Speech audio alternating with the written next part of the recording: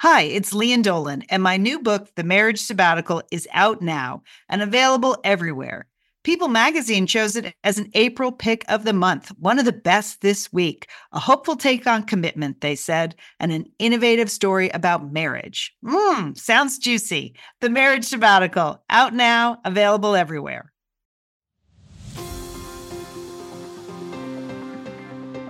You're listening to Satellite Sisters. What's a satellite sister? The person you call when the best thing in your life happens or the worst. The person that gets you up, gets you going, and gets you through. And every once in a while, changes your mind. This podcast is part pep talk, part weekly check-in. Like grabbing coffee with a friend. Thanks for being here. Welcome to the Satellite Sisterhood. You're listening to Satellite Sisters. Thanks for being with us today. I'm Lian Dolan. I'm the youngest sister. I'm a writer. I'm a producer. I love the color blue. I've always loved dogs. And my favorite thing to do on a rainy day is read a book. What's that all about? Why the detail? Wow. It's our Is that in the script? I didn't get that script. It's our special sense of self show today on Satellite Sisters. So I thought I would toss in a few more details all about Lian. Julie, how about you? Well, welcome to the show. I'm Julie. I'm in Dallas, and I'm stumped. I didn't know we had to do this. Maybe a little ticked that I didn't get the memo about it. But I'm happy. I guess I'm happy to be here with you. Okay, that's me today. There you have it. Liz? Okay, this is Liz. I'm in Santa Monica. I'm going to say a middle sister, but not the middle sister. More on that later when I talk about sense of self. And I'm just going with that, Lian. Anything else you want to know? Well, I do want to have a question of the day because it's one we get asked all the time. It's about sibling rivalry. So I just want to ask you, Julie, and you, Liz, did you ever want to be any of the other siblings? Any of your brothers, sisters? Did you ever have any jealousy, want to be them? Joel, what do you think? Are you kidding? No. That's my answer. Are you kidding? I'm the number one sister. I'm in the number one position. I was the first girl born in the family. I mean, why would you give that up? Okay? Never. Okay. Liz? My answer would also be no. I'm not trading my position for anyone. Julie, I mean, as the oldest sister, you also had to fight the good fight against the older brothers. We didn't have to do that because you were doing that. And we've always said that one of the reasons we work well together as sisters now, as grown-ups, is because we're interested in each other's lives, but we definitely don't want each other's lives. You know? Correct. Yeah. I am not interested in being any of my sisters, though I do enjoy the lives you sisters have created for yourselves. How about you, Lian? No, I did not want to be any of my older siblings. As the youngest of 8 kids, you guys were great, but I like. I like we don't even really remember you, Lian, or your childhood. You were left home a lot, Lian. I guess you enjoyed that. TV dinners on a snack tray. I did enjoy it. All right. Today is the second of 5 special episodes that we're doing here at the end of 2023, where we're going to explore what we call the Satellite Sisters uncommon senses. And these are the basics of the Satellite Sisters worldview, the senses that really guide you through everyday life. We wrote a book in 2001 called Satellite Sisters Uncommon Senses. Sometimes we go back to that material and we're surprised, still really holds up. So we thought we would do it not in book form, but in podcast form today, something that we've never done before. And the 5 senses are the sense of connection, sense of self, sense of humor, sense of adventure, and sense of direction.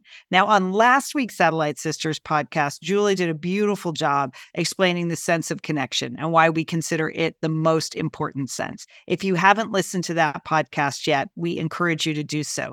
That's the live show we taped at our Big Fun weekend in Minneapolis, and you'll get to the sense of connection material about 25 minutes into the show. It's I don't know. I laughed, I cried, and I was there, and I still laughed and cried. Me too.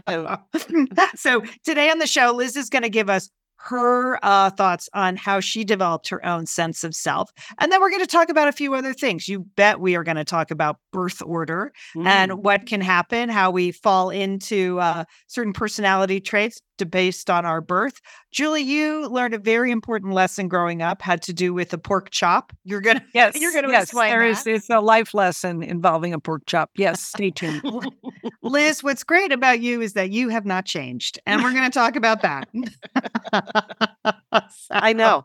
I mean, that's you think that growth, life, it's all about change. Well, apparently not. No, I think there are just something. My sense of self is so strong, Lian, that in many ways I'm no different than I was 25 years ago or 45 years ago. So there you have it. And then at the end of the show, we're going to review some of our personal great fashion-forward moments and the most influential music. So I can't wait. Sit back, enjoy this sense of self. Liz, kick us off. Okay, all right. Let me take this away. I gave this a lot of thought when we originally wrote the book, and in the past few weeks as I've been thinking about this. And one question you hear a lot when you grow up in a big family is, now, which one are you? And you hear that a lot, surprisingly. And, teachers, doctors, coaches, they might know that I was a Dolan, but which Dolan are you? And so it's my theory that being asked to answer this question from a very young age actually makes you think more about the answer, to work on it a little bit. Because if you're an only child or in a small family, people are not always asking you to define yourself. So here's what I would have said, when I was younger. I am the fourth child of 8. I am the second girl. I am a middle child. But as Sheila constantly reminds me, and she has done so on the show, I'm not the middle. Sheila, as child number 5 and girl number 3, insists she's both the middle of the 8 and the middle of the 5 girls. So this this middle identity seems super important to her and not the least bit important to me. So, okay, fine. I guess I'm not really middle. I'm middle enough for me. Anyway, when we were young, we all shared everything, our clothes, our rooms, our friends. Our mother did enjoy dressing us alike. I think that was mainly to keep track of us. When we were in big groups, she could always count the girls in the polka dot dresses. But we took the same buses to school. And we were told many times when we first started Satellite Sisters as a radio show, your voices all sound alike. Which, by the way, is not true if you just pay attention to really the voices and use a few context clues, people. So I don't mean to judge you, but not so alike. But anyway, so because there's this tendency to be lumped together, I think there's a natural instinct as we each developed to sort of push back against that and to work on traits or interests that made us unique. So later in life, in my marketing career, I learned that there's a name for this, sisters. It's called product differentiation.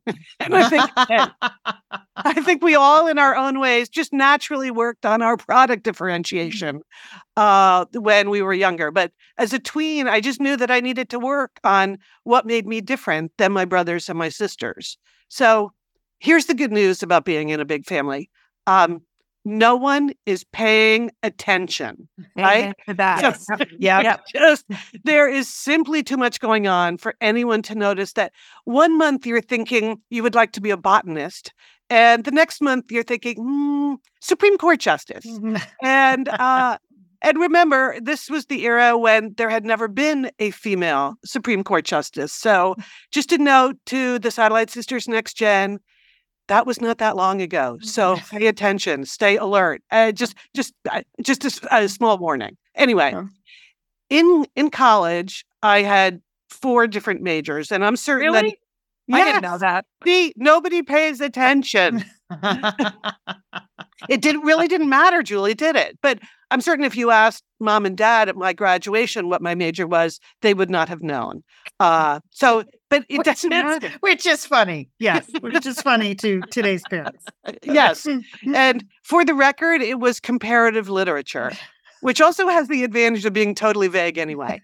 Nobody knows what that is. So that was fine with me. You read things and you compare them. And I think back, and that pretty much describes big chunks of my business career too. So there you go, comparative literature. But I believe the general lack of scrutiny during our childhoods allowed for some like low risk adolescent identity experiments that paid off in adulthood, right? There was just some testing, some trying. And I think that's good. Nobody held you responsible for if you said, like, this is what I want to do, like a month or two later, you had to keep doing that because nobody was listening in the first place. So, so I reflect back and I think that may be what also gave me a certain fearlessness that was sort of a hallmark of my career, that I changed careers and industries as often as I changed majors. And because finding your path, your sense of self, doesn't mean that path doesn't wind through many different worlds. And for me, it always did. And so when people said, wait a minute, you're really quitting your job running marketing at Nike to start a talk radio show with your sisters? I said, yes, I am. Yes, that is what I am doing. Yeah, yes, I am. And here we are 23 years later. Can you believe it? Amazing. So Satellite Sisters has been a winding path for all of us, that's for sure. But it's also been a way for each of us to express what makes us the same, but also importantly, what makes us different. And that's the way I feel about sense of self. It's just like you differentiate yourself within this community. And that's what's made Satellite Sisters so fun and generally my life. So there you have it. Does anything here ring a bell, sisters? Anything sound familiar?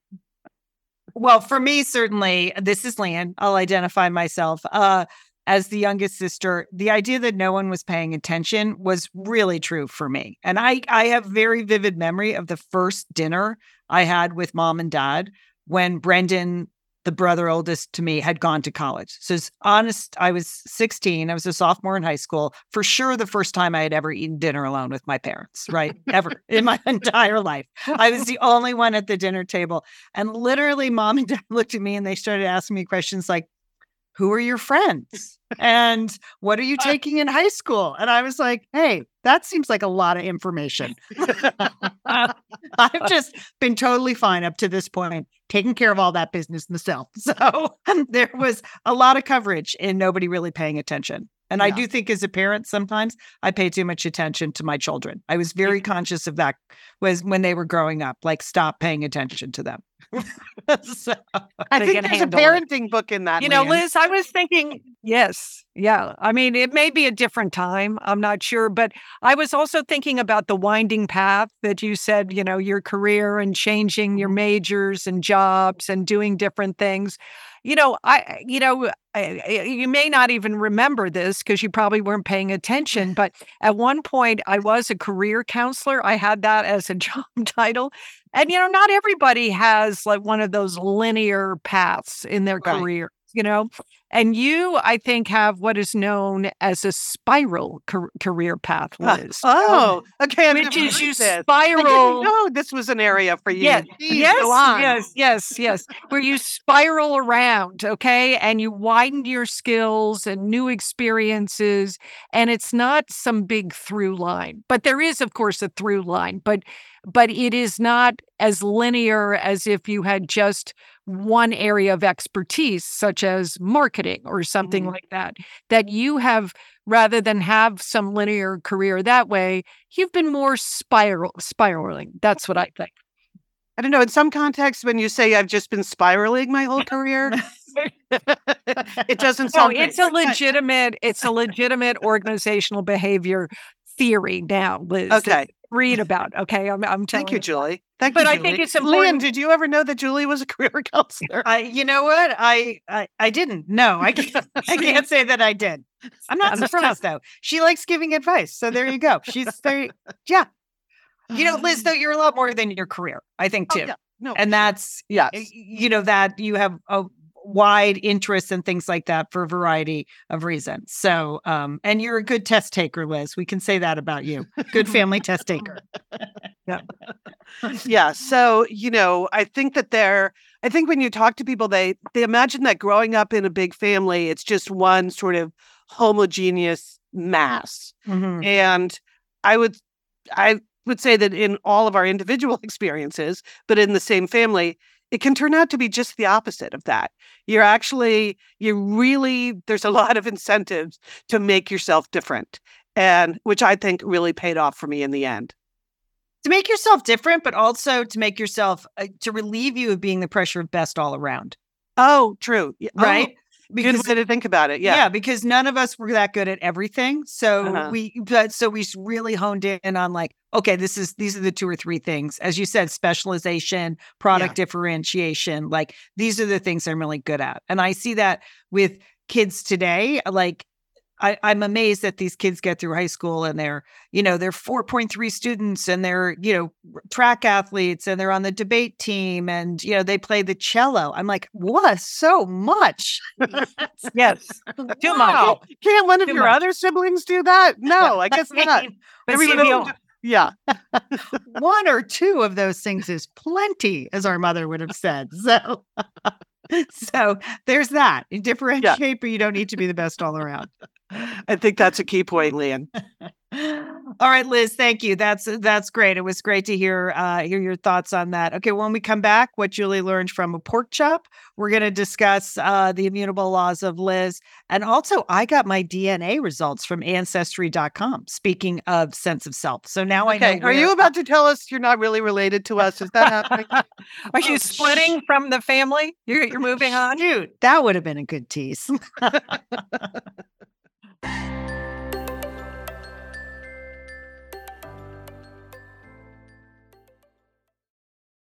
Hey, it's Liz and Lian here, and we want to thank Prose for supporting this episode of Satellite Sisters. Now, Liz, I've been out and about with my new book, The Marriage Sabbatical. Mm-hmm. The book is getting rave reviews. I'm very happy. But you know what else is getting rave reviews? My hair, Liz. My hair from Prose is getting rave reviews. Lian, I am not surprised. You have been on that Prose hair regimen for quite a while. I mean, you have good hair anyway, but now you have great hair because you've really paid attention to it. Well, Liz, Prose is made for people, not hair and skin types. Personalization is rooted in everything they do, from their in-depth consultation to their made-to-order model. And you know what? I love the regimen they have me on. Do I take the hair vitamins every day? Yes, I do. Do I use my shampoo and conditioner made especially for Lian Dolan? Yes, I do. Do I sometimes use the leave-in conditioner when my hair's really dry? I do. And I even have a pre-scalp thing that they give me. Okay, Prose, you're the boss. I'll take it. You tell me what my hair needs. That sounds good. And here's the thing. It's personalization, Liz. For millions of possible formulas, only one is uniquely Lian's. Okay? And I'm using it. Prose isn't just better for you, it's also better for the planet, Liz. They're a certified B Corp, cruelty-free, and the first and only carbon neutral custom beauty brand. So Prose, we love you. I love the photos of my hair. Couldn't be happier. Photos of your hair. There are people in the photos too. That's the thing about a book tour. Everybody has their picture taken with Lian and then post it. So the hair is important. Couldn't be happier, Prose. Prose is so confident that you'll bring out your best hair and skin. They're offering an exclusive trial offer of 50% off your first subscription order at prose.com/sisters. So you get your free consultation, then 50% off at prose.com/sisters. And Prose is spelled Prose. Prose.com/sisters. Thanks, Prose. Liz and Lian here, and we are so grateful to have OSEA support Satellite Sisters. Why? Because it's just a great product. Holy cow, do we love OSEA's skin and body care. And you know what? This Mother's Day, just look no further than OSEA. Spoil the moms in your life with the little luxuries from OSEA. The moms, the stepmoms, the bonus moms, the people who bring a touch of something special to your life. Aunts, grandmothers, they would love a little OSEA this Mother's Day. And you can get 10% off your first order by using our code SATSisters at OSEAMalibu.com. And Liz, you know what every mother and mother figure needs? What? More moisture, Liz. They need more moisture in their skin. No kidding. I mean, really, the creams, the lotions, the oils, I love it all. That duo they have going, like you can't miss with the duo of OSEA. Liz, the Mega Moisture Duo. You can literally see your skin get firmer, and it just delivers this full body glow. Okay, we have raved about the Undaria algae body oil. Well, pair that with the Undaria collagen body oil. Youthful, Liz. Your youthful glow is going to happen. And it's infused with Osea's signature Undaria seaweed. So it just smells so delicious, doesn't it? I know you're talking about giving it as a gift. I also suggest just giving it to yourself because you're worth it. That's true. That is absolutely true. Okay, that Moisture Duo I mentioned too is a great value because you can save 16% plus the extra 10% with our code SAD Sisters. So this is it. This is a win-win-win Mother's Day gift. Spoil the moms in your life with clean vegan skincare and body care from Osea. Get 10% off your first order site-wide with the code SAD Sisters at OseaMalibu.com. And you get free samples in every order and free shipping on orders over $60. Osea is spelled O-S-E-A. So head on over to OseaMalibu.com and use code SATSisters for 10% off. Thanks, Osea. We're back. This is our Sense of Self show for the last 5 shows of this year. We're going to be talking about the Satellite Sisters' uncommon senses. This is sense number 2, Sense of Self. We did write a book called Satellite Sisters' Uncommon Senses that 20 years ago. So some of the fun of this exercise has been revisiting the things we thought and believed 20 years ago and seeing how they've changed or how they have not changed. All right, Julie, one of the essays you wrote in the book, which was one of my favorites, is called Things Don't Always Divide Easily into 8. Right, Lian, thanks. Well, growing up as one of 8, there were daily lessons about setting low expectations for shared resources. I mean, right? You name it. You weren't going to get it. You needed a pencil? Well, forget it. There was only one. So 7 people are going to be out on that. Like you needed a clean sheet of paper to do your homework? Again, forget it. So the simple math would tell you that the things don't evenly divide into 8. Right? I mean, I was always envious of friends that, had a nice small family and, that you'd go over there and the mother would just cut that piece of pie in 2, that was nice, and that when it happened. And I had a very distinct childhood memory of one night, it was all of us sitting around the kitchen table.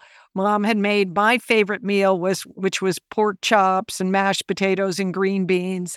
And for some reason, there was one extra pork chop and I was hungry. And it was sort of a face-off. I don't know if you even remember this, Liz, between you and our brother Dick and about who was going to get the remaining pork chop because it was going to be impossible to split it up. Okay. Surprisingly, I do not recall. Okay. You were the closest to the pork chop and that was your power position. So keep that in mind. Oh, okay. Of course, our brother Dick, next in line to me, he was making some argument about growing boys. They need more nutrition. I was going with the good girl argument, like I had set the table, so I deserved the pork chop. Okay, no, that did not work. Okay. All right. But whether it was one remaining pork chop that you were trying to divide between 3 siblings or anything else in the house, like the one typewriter. That's right. Before computers, there were typewriters. The TV, who got to control the TV? Or later on, the car, right? The station. Yes. Right. Well, that was only the older kids got the car. The younger 4 got a single moped to share. Honest, that's a true story. Okay. Shared one moped, 4 summer jobs. See what I'm talking about? Low expectations for the shared resources. Okay. So I wrote about this 20 years ago in the book that you really learn, without even really being conscious of it, that you weren't really entitled to anything in a big family, right? That it just, that was just not going to happen. And I recently went to my high school reunion, which was the same school that Liz went to. It's a small Catholic school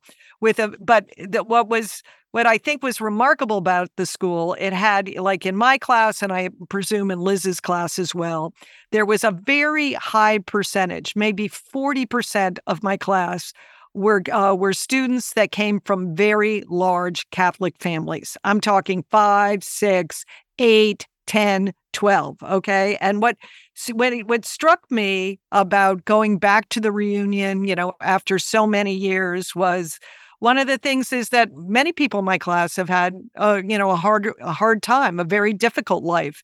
And I was, realizing that when you're one of like 10 kids, there's no big generational wealth transfer. Even if the parents had been comfortable, it wasn't like you can like split up that pot of money into 10. No, right? 10 pork chops. No. Yeah, right. I mean, the denomination matters. Okay. That's where the real struggle is. And I looked around at the people that were financially successful in my high school class were ones that had worked for it. Okay. That had earned their own money, that had made their own success in life. So, I think about this essay and I think about expectations and about privilege, and now 20 years later, as I reread this essay, I mean, we all have a lot more living under our belt and, we've all seen a lot more of the world and how really most of the world lives. And I think, we've also all in the last decade or longer have really thought about our own privilege in the world. And it just, it made me think about this, that I'm grateful that we had the childhood we had, that we learned that things aren't always fair, as I think it was our brother Dick that got the pork chop. I'll just spill the beans on that.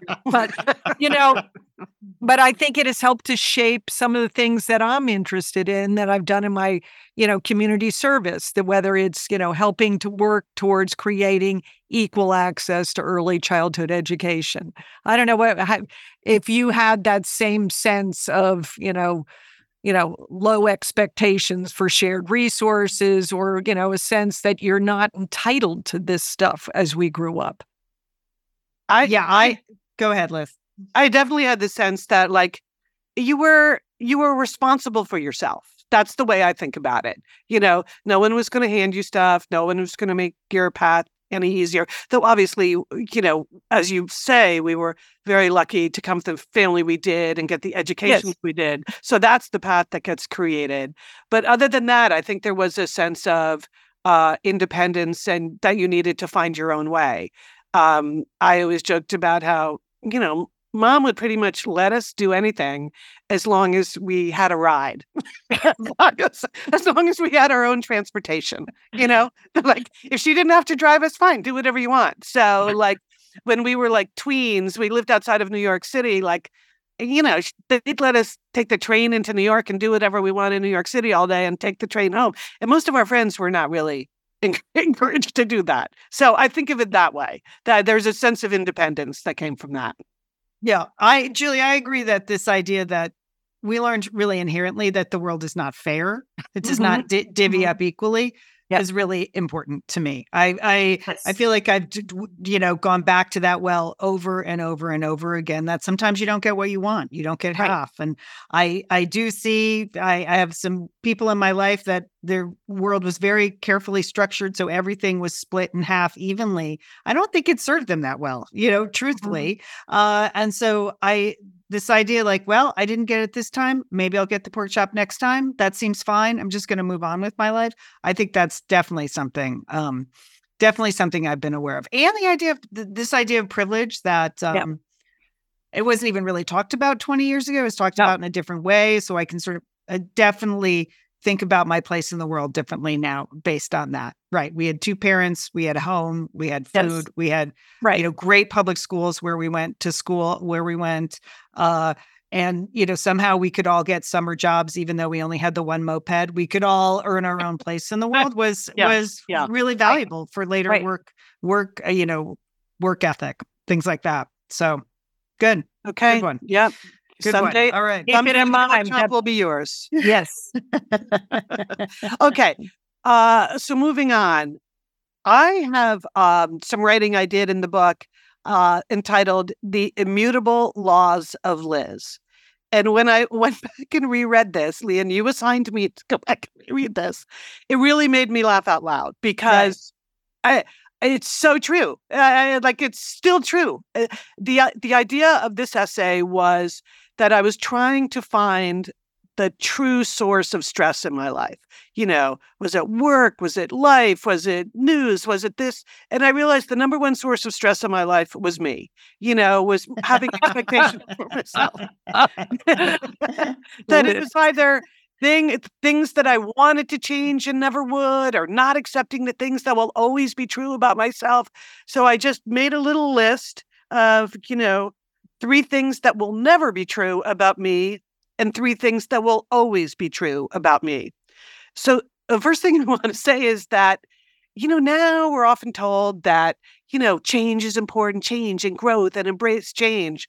But I would also recommend that you should also embrace the things you're never going to change, because you might as well just call it early in life. Just call it. And then you can change some other things that are mutable. But chances are you have some immutable facts about yourself.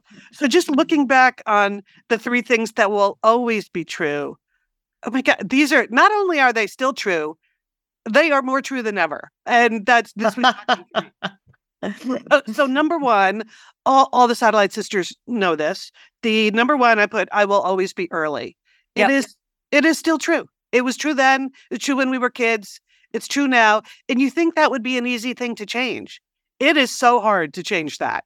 It is, so you just can't stand yourself if you're sitting at home waiting to go somewhere you need to go. And finally you're just like, oh, just go. Just go. Or you arrive at your friend's house early for dinner, so you're parked around the block, just listening to a podcast, trying to kill time because you're already there because you're so early. So, okay, I'm an early girl. There you have it, immutable. Number 2, I will always be the one in any meeting to ask, could we move on to the next item on the agenda? I can vouch for that. I've been in meetings with Liz Dolan. That is true. Yes. It's just, and I just want to say about myself, in my own defense, it's not that I'm impatient. It's that I know there are people in the room who just want to keep talking, and there's really no point in that. They just, Well, you are impatient. I mean, come on. Are. Okay. I mean, you get it. You get the idea, and you want to move on. And okay. You're impatient with others who are still wrapping their heads around the new idea, Liz. Okay. All right. Well, okay, maybe true. But it is because you conduct a lot of meetings on Zoom now, not so much our stuff that we do because we know how to do this together, but, other groups of people that I work with. And on Zoom, it's even harder to get people to move along because you can't give them that look like, okay, time to ramp that up. It's harder to kick them under the table or just cross your arms over your chest and send the signal. Okay, next subject.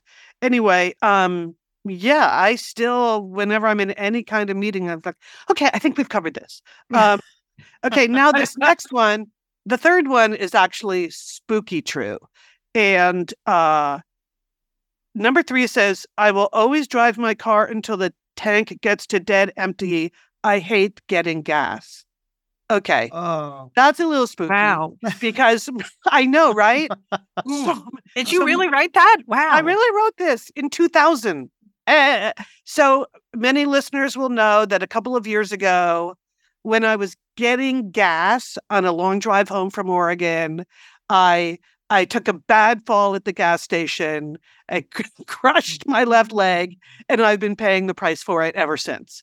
So when I looked back at this, and I thought, I hate getting gas. Yeah, no kidding. Yeah, I'll talk about things that are more true than ever.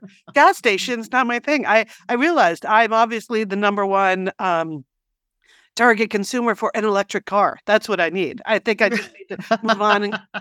And that is true, Liz. That's 100% true. Yeah. But remember, we can see you as an early adopter of one of those. Yeah. Yeah.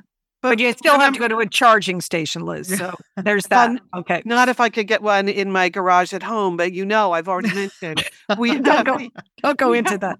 We have the HOA issue where I know we will never be able to install chargers in our garage because we will never be able to just talk about it. Anyway, so 3 things that will always be true. There you have it. More true than ever. Change is not always the best thing to do. Sometimes you just need to accept what will never change about you. Love it. Love it. All right. Well, now I have to talk about birth order, right? Because again, something we've talked a lot about on Satellite Sisters over the years, but maybe recently have moved away from, but we get constant questions about it. And, I think there is a quality of living in, growing into your own birth order, like just accepting the role you have and going along with it. But then there are other actual reasons why firstborns and middle kids and youngest kids are different. A lot of that has to do with parenting time, parenting resources, things like that. Maybe your older brother's pummeling you, over and over and over again. Those are all things that shape your personality. So I wanted to just review some of the traits because we have a firstborn daughter here. So, and then we have a middle, and then I'm the youngest. I found a really good article on parents.com, and it has been medically reviewed by a doctor. So it's not just somebody's, just one. There's some facts here. There's some All right. We'll see. All right. And then you can talk briefly about only children, which is just that. I don't even know what that's like. All right. So firstborn traits. Julie, will you accept being called a firstborn, even though you're the firstborn girl? Yes. Okay. I accept that. Yes. Okay. So it says here the firstborns tend to bask in their parents' presence, which may explain why they sometimes act like mini adults. And that, Julie, for growing up, people used to call you little mother. So Little mother, yes. They would. And that was not a compliment. Okay. They taunted me with that title. Okay, carry on. All right. So here you go. Traits of firstborn: reliable, conscientious, True. structured, Yep. cautious, Yep. achievers, Yep. Yes. and then controlling. It's not all great. It's a little bit controlling. So, Well, I try to control you, but that hasn't worked. So that's what I would say about that trait. There you have it. Yeah. One of your challenges is that because you were a firstborn, your parents did give you a lot of responsibilities at home. Hence the negative nickname, Little Mother. So, So there you go. It can be an extra stressor on you, Julie. So thank you for all the great work you did. Yes, growing up. We appreciate it. Thank you. All right. Pushed you around in that stroller a lot, like just saying. Okay. All right, Liz, here's the middle child personality traits. And this does seem a lot like you. A lot of times your personality traits are you're sort of playing off your older siblings. And in this case, that's probably true. It's a lot of what you said about sense of self. Like people had already grabbed a few key, personality traits, the two older brothers and Julie. So you went and found your own product differentiation. So middle children tend to possess the following: people pleasers, somewhat rebellious, thrives on friendships. Oh, that's true. Yeah. Yes. Has a large social circle. True. Yeah, true. And peacemaker. I think that is true. I think that is true. I would agree with that about you. Yes. Right. Yeah. Yes. Okay. What are the unattractive traits I have? Well, yours doesn't have too many unattractive traits. Although it does say, like, one of the problems is that, they do feel like they are not valued because they do get lost in the shuffle. They get left out and lost in the shuffle. Mm-hmm. Also, you don't get the same cognitive support as firstborn children because, they're too busy and tired to like read you books and things like that. It does say here, and I'm going to take issue with this, that middleborns tend to be go with the flow types. And I just don't feel like that's your personality. I think as you've just proven, you're the first one to say, let's move on in a meeting. So, all right. And famously, I'm always the one to try to rewrite the show flow when we're out working with other people. Not on Satellite Sisters, but yes. Okay, you're right. All right. Fair enough. I would accept those traits in general. How about how about the baby? Okay, so the baby, tends to be most free-spirited because of the parents' laissez-faire attitude. I think that's generous, frankly, laissez-faire. But all right. So traits of the youngest child: fun-loving, uncomplicated, outgoing, attention-seeking. Starts to get more and more negative here. Self-centered and manipulative, and I think that's harsh. Oh, I don't think you're manipulative. Yeah, no, I don't think I'm manipulative either. No. So it says that like some babies learn to use their role as the baby to manipulate others. But I always say that I was a baby that was never babied. Like, I don't feel like I got that special, ooh, let's dress her up, she's the baby treatment. Oh, you got some Winnie the Pooh birthday parties. Those were pretty good. Okay. Hot chocolate ice skating parties. That's true. You had some stuff there. I didn't even get my own birthday party. Okay. Where I just keep remember I that had in to share mind. my birthday party with 3 cousins. So Okay. I was batch birthday party girl. All right. But So I would say also you really didn't have the chance to manipulate us because, as we've established earlier, just not paying that much attention to you. right. So I would Okay. say that's true, Liz. I would say that's true. And I would also say, like, getting a birthday party doesn't really seem like special treatment. It was So just it FYI. was bland. It was. okay, all right. Then, if you're an only child out there, here are your only child personality traits. So again, no siblings to compete with. You have the parents' full attention. You have resources, so they tend to be mature for their age, perfectionists, conscientious, diligent, and leaders. That's great. That's nice. That sounds nice. All right, so some general thoughts on that. And now let's get to some specifics about my personal origins. Talk about a sense of self. So I told you this summer I started finally to fill out our Ancestry.com tree, right? Our family tree. And the big surprises was that our mother, who always identified as German and rejected basically the Irish heritage of our father, she turned out to be a lot more Irish than we thought based on the family tree. Like we dug up Irish grandmothers, for instance, that we were never told about. So I definitely succumbed. I decided to do the actual DNA test to see, well, okay, what is my genetic makeup in terms of where I'm from? Now, I'll admit, I don't really know that much about DNA. And I should say that it's particularly bad because I did write a book called The Sweeney Sisters based on DNA. So I'm sorry that I didn't do more research on But that it was fiction. It was fiction. Okay. So what was interesting to me was that you get 50% of your DNA from your mother and 50% of the DNA from your father. But I thought it was like a cross section of their DNA. You know what I mean? Like you got all of their DNA just in a 50% of it. But no, every one of us gets a different 50% of mom and dad's DNA.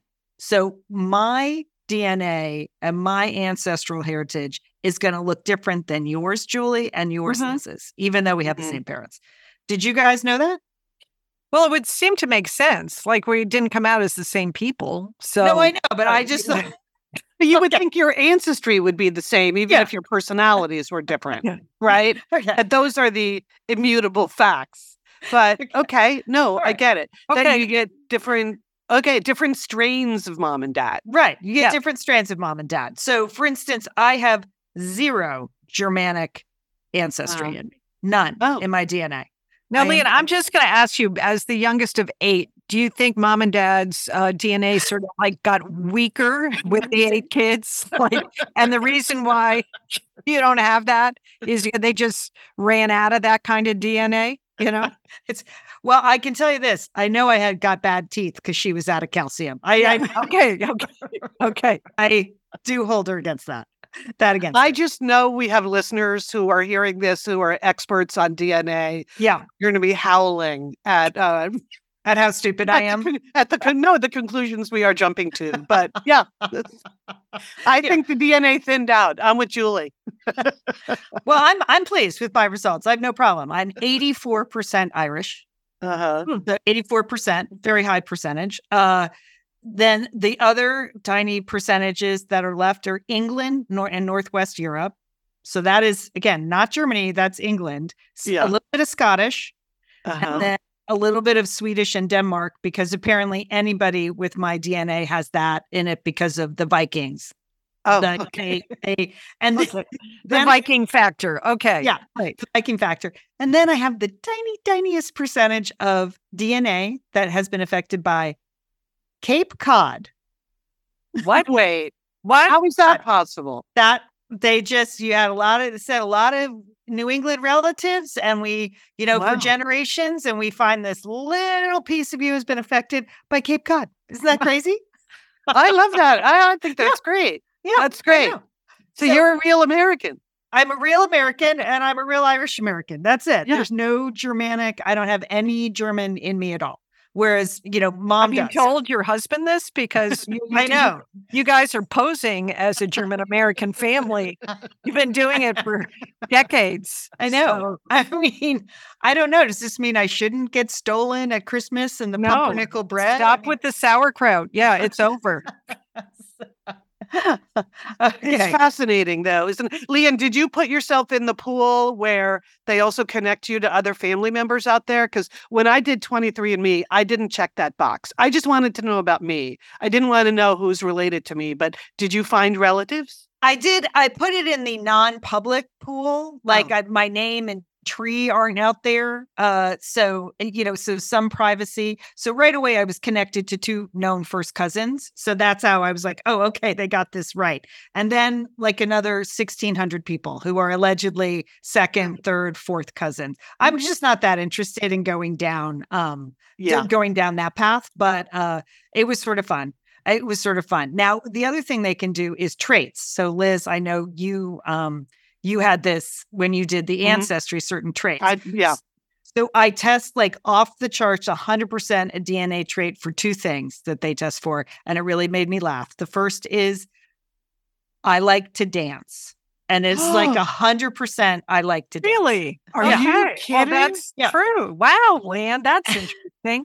That's great, because that could not be more true. Yeah. Immutable law of Leanne. Yes. And then the second thing is I sneeze a lot. Okay. Sneezer. Wow. It just says it. Sneezer. Dancer. This Sneezer. DNA, there's really something to this DNA thing. I don't believe those last 2 traits. That seems fishy to me. But it's true. And then the third one that just made me laugh, it was like asked in a form of question, like, are you a sprinter or, like a plotter? I was like, oh, plotter. Yeah, 100% DNA plotter. Yes, I have no sprinting genes in me whatsoever. I am just low and slow. So there you go. So fascinating. Just so Anyway. fascinating. Now I want you guys to do your DNA to see who got the German, who got it. Where is it? It's up at the top of the birth order. It's All right, Yeah, I stay can with see us. that Our older brothers are German and Viking. That's how I would describe their behavior when we were children. But just a tiny touch of Cape Cod, just a touch. That accounts for the cranberries, people. I was That going to accounts for the say, cranberries. yes. Yeah. All right, stay with us. When we get back, we're going to review some fashion forward moments and some of our most important albums that we ever listened to. We're the Satellite Sisters.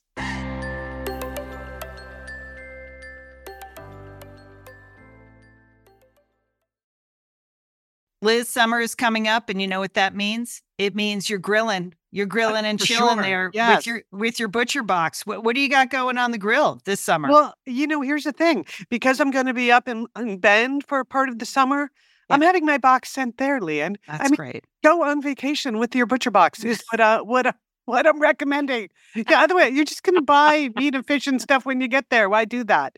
Anyway, I love their steaks. I love their scallops. The scallops are really good. And the chicken thighs, all good. I'm ready. That's right. Butcher Box gives you peace of mind and easy to find high quality meat and seafood you can trust. It's 100% grass fed beef, free range organic chicken, pork that's raised crate free, and wild caught seafood. No antibiotics or added hormones. And as Liz said, delivered right to your doorstep. And you can customize that delivery plan, Liz, right? Because it can go wherever you want it to go, whenever you want it to go. If you want to delay it a week, speed it up a week, you just go to your Butcher Box account and you can make that all happen. It's so easy to manage online. Yeah. And if you're like Liz, you can take your Butcher Box on vacation, which is that's nice. That's nice. Nice to have something familiar there. Yes. So if you want to take your meat on vacation, sign up at butcherbox.com/sisters and get our special deal. ButcherBox is offering our listeners a free for a year offer plus an additional 20% off. so you can choose salmon, chicken breast, or steak tips free in every order for a year. Sign up today at butcherbox.com/sisters and use code SISTERS to choose your free for a year offer. Plus, get $20 off your first order. Thanks, ButcherBox. It's Liz. We are back. And, as long as we're talking about sense of self today, I wanted to reflect back on our recent episode with MEEA, the world's first midlife wisdom school, about how to handle big transitions in our lives. Because don't you think, sisters, that so much of that has to do with really knowing yourself and what you want? What do you want to get out of these big changes? So I encourage everyone, if you haven't listened to that episode, the special episode is entitled Wisdom, Transitions, and the Power of Being Together. And it was published on October 31st. And we got lots of good feedback from listeners. And so definitely give it a try. And I'll put a link to that special episode in the show notes. Great. All right. Thanks, Liz. Yeah, I really enjoyed it. I was not in on that particular podcast. I enjoyed listening to it. So if you haven't listened to that one, it's a good one. It's a good one.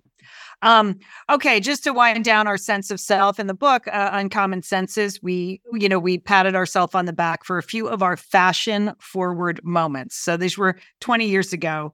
But I thought we could review what our fashion forward moments were, and if we've had any since we've written the book. Jewel, what do you think? Your fashion forward moment? I was reflecting on my life and all of the items of clothing I've bought over my life, and the number one item, one item that gave me the most joy, the most thrill, the best sense of power of life was a red maxi coat. Okay, that I wore in high school. It was one of the first long coats. It was red. I have such a memory of walking into school with my red maxi coat on over my school uniform.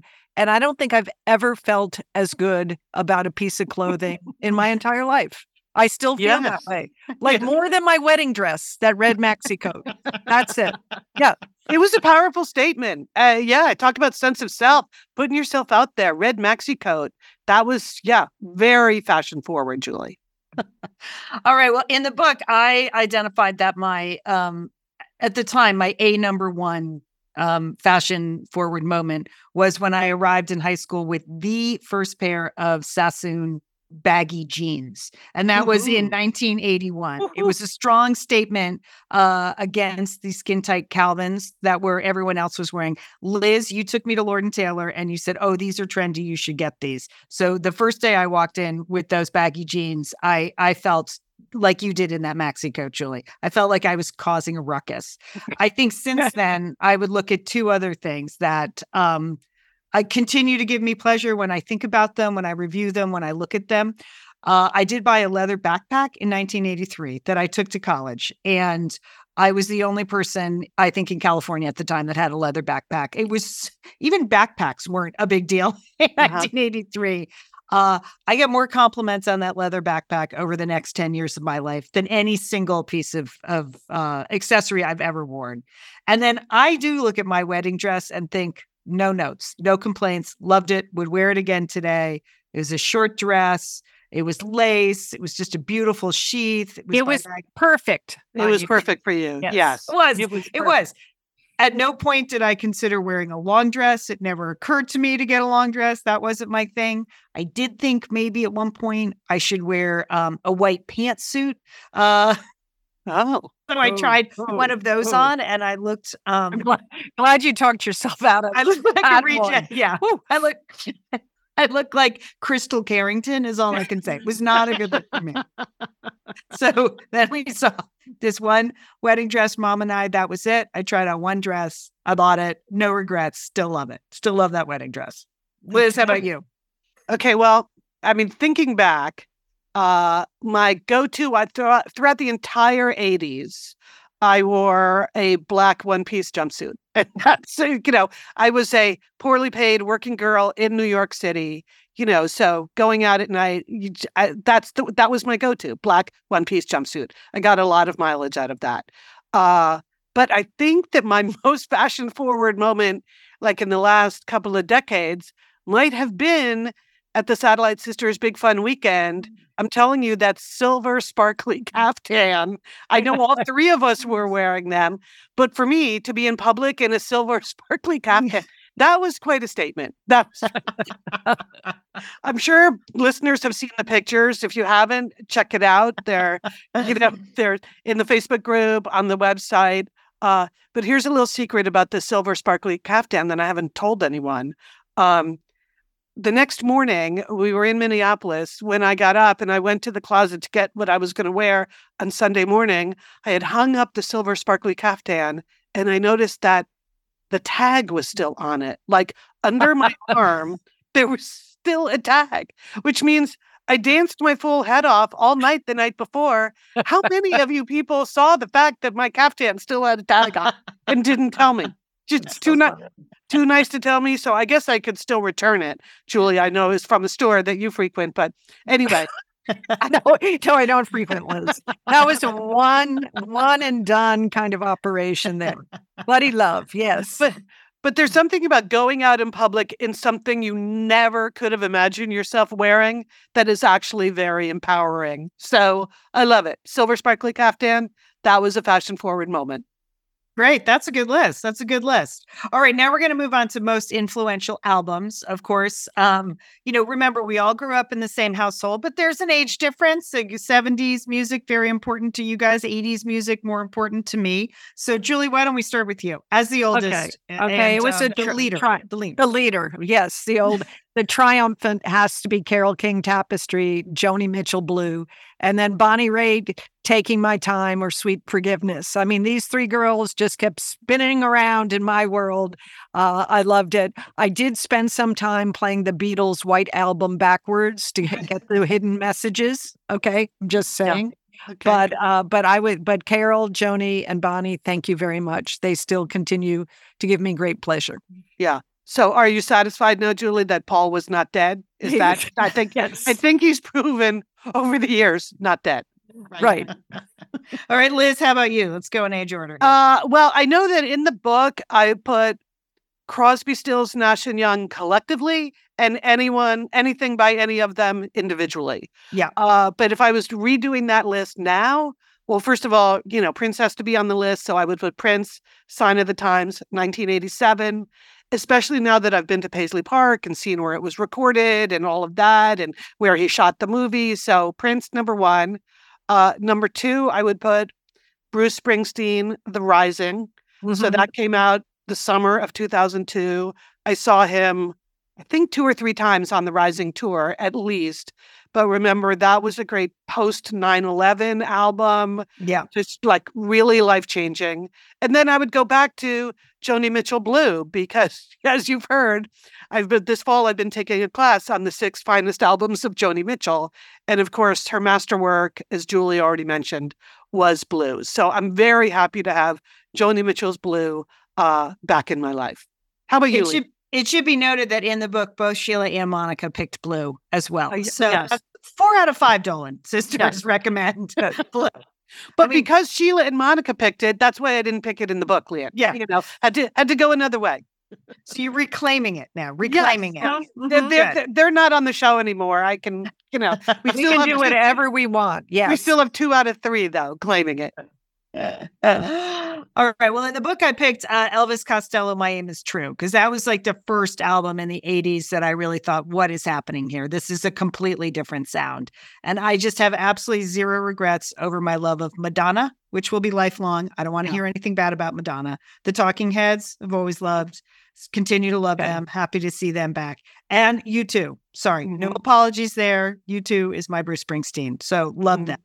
But I would just gotta give a lot of credit to Spotify for helping to keep me current on music, because it's really easy. There was a lot of changes in technology. We went from albums, then we went to CDs, and then what was happening? And until cassettes, until Spotify came along, you were like, am I going to go out and buy all these new CDs for all these bands? I sort of know. I had kids. I was working 6 days a week. I couldn't keep up with new music. And that was bumming me out that I was only listening to oldies. So big shout out to Spotify for just keeping me current. Love the list. Love the recommendations. It's a whole new wave of great singer-songwriters out there. Some great pop music out there. I just enjoy it. So for me, I know Spotify isn't an album, but it is a service that I love. No, that's good. I think it's a good point, Lian. Yeah, about how to stay current. Yep. I'll just note that one of my original picks, Neil Young, and one of my current picks, Joni Mitchell, do not allow their music on Spotify. So that's the rebellious streak. That's true. That's true. That's true. They're trying to push back against the man. So they're still at it. Yeah. Okay. Well, I have thoughts on that, but maybe another show. All right. This was fun. That was our sense of self. We would love to hear from you. Thoughts on the show. You can always find us at Facebook. We still have a very active Satellite Sisters Facebook group there. You do need to answer a couple of questions, but join us. A lot of conversation. We're on Instagram at Sat Sisters. We don't really go on to that other site anymore. So it's just Instagram and we're Facebook. on Threads. We're at Sat Sisters on Threads. Oh, we're on Threads. Okay. Yeah. We're on Threads. And also YouTube. Liz mans the YouTube station. And it's a channel, Leah, not a station. You know. Not yet. It's all yours. It's all yours, Liz. All right. Next week on Satellite Sisters, we're going to be talking about the sense of humor. So we just had a lot of fun reviewing some of the stuff from the book there, including the essay Men Stink and other lessons we learned from our brothers. So we'll be going over that one. A big thanks to our engineer, Sergio Enriquez. Thank you, Sergio. And to Emily Boragine, who does the graphics for Satellite Sisters. Thanks, Emily. We'd like to thank our ad sales team at True Native and all our sponsors. Thanks so much. All right, our to-do list. Jewel, what do you got? Well, I am channeling Julie Andrews, Queen of Genovia from the Princess Diaries for the upcoming grandparents events that I have going on this week. You know, this is a big week for those kind of things. So I'm working on my Queen of Genovia outfit to wear. And so, you know, she's been a very important role model to me as a grandmother. I always, when I try to embody her grace and her poise when I'm attending any grandparent event. But I have to say, you know, I had different role models in different points in my life. Certainly, Mary Tyler Moore was my first role model when I worked for U.S. Steel in a steel mill. I was like, what would Mary do? What would Mary say to Lou Grant at this moment? And then, of course, I wanted to be Diane Sawyers for a while, but that's past. Yeah. So now, Queen of Genovia, I'm on, okay? I think that was a long choice, Julie. Okay. I had no idea. You looked up. You looked to the Queen of Genova. Yeah, yes. Really enlightening. Okay. All right. Well, mine is much more down to earth. It's Thanksgiving next week. I am hosting a small group, but here's what's happened in the last month. They have moved every single thing in my grocery store. You know, over the course of the month. So every time you walk in, it's a different aisle. It's a different aisle. It seems to be a different mindset. I don't know what the message they're trying to send me. I used to just be able to go in. It would take me like 15 minutes. I just went around the outside, gathered everything I needed, and went to the checkout. Now it's just, I don't know why the cheese is in the middle aisle. What's happening there? Why are the salad dressings over on the far left? Why is all the wine behind cases? I don't get it anymore. So, so I'm just going to have to go back over and over again because I'm struggling to fulfill my list because I have to relearn the whole grocery store. Good luck, Leigh. Maybe take some pictures. Take some pictures of the aisles so that you can study. Yeah. All right. Liz? Well, I'm so lucky. I'm so happy that the number one item on my to-do list is something that I don't have to do. I'm very happy. Tomorrow I was supposed to fly to New York. I'm on the board of a company. Really? Yes. I'm on the board of directors of a company that's in Norwalk, Connecticut. And all of our meetings, most of our meetings, because of the pandemic, have been held remotely, you know, which is great. But now we're trying to get back into let's have meetings face to face. I was like, oh God, wow. The week before Thanksgiving, I need to fly to New York and get myself out to Connecticut. And then I was So I wasn't looking forward to it, but I was, I would have happily gone, of course. But last week I got the email that you just wait for in these situations. Oh, we're going to have to move the meeting to remote. Ooh, sad face. That's too bad. I was just so relieved. So anyway, I still have the meeting on Thursday, but I don't have to fly there on Wednesday and fly home on Friday. So very happy about that. Great news, Liz. That's great. All right, sisters, this was fun. Have a great week. Liz, enjoy staying home. Julie, good luck with everything there. You too, Leanne. And don't forget, call your satellite sister.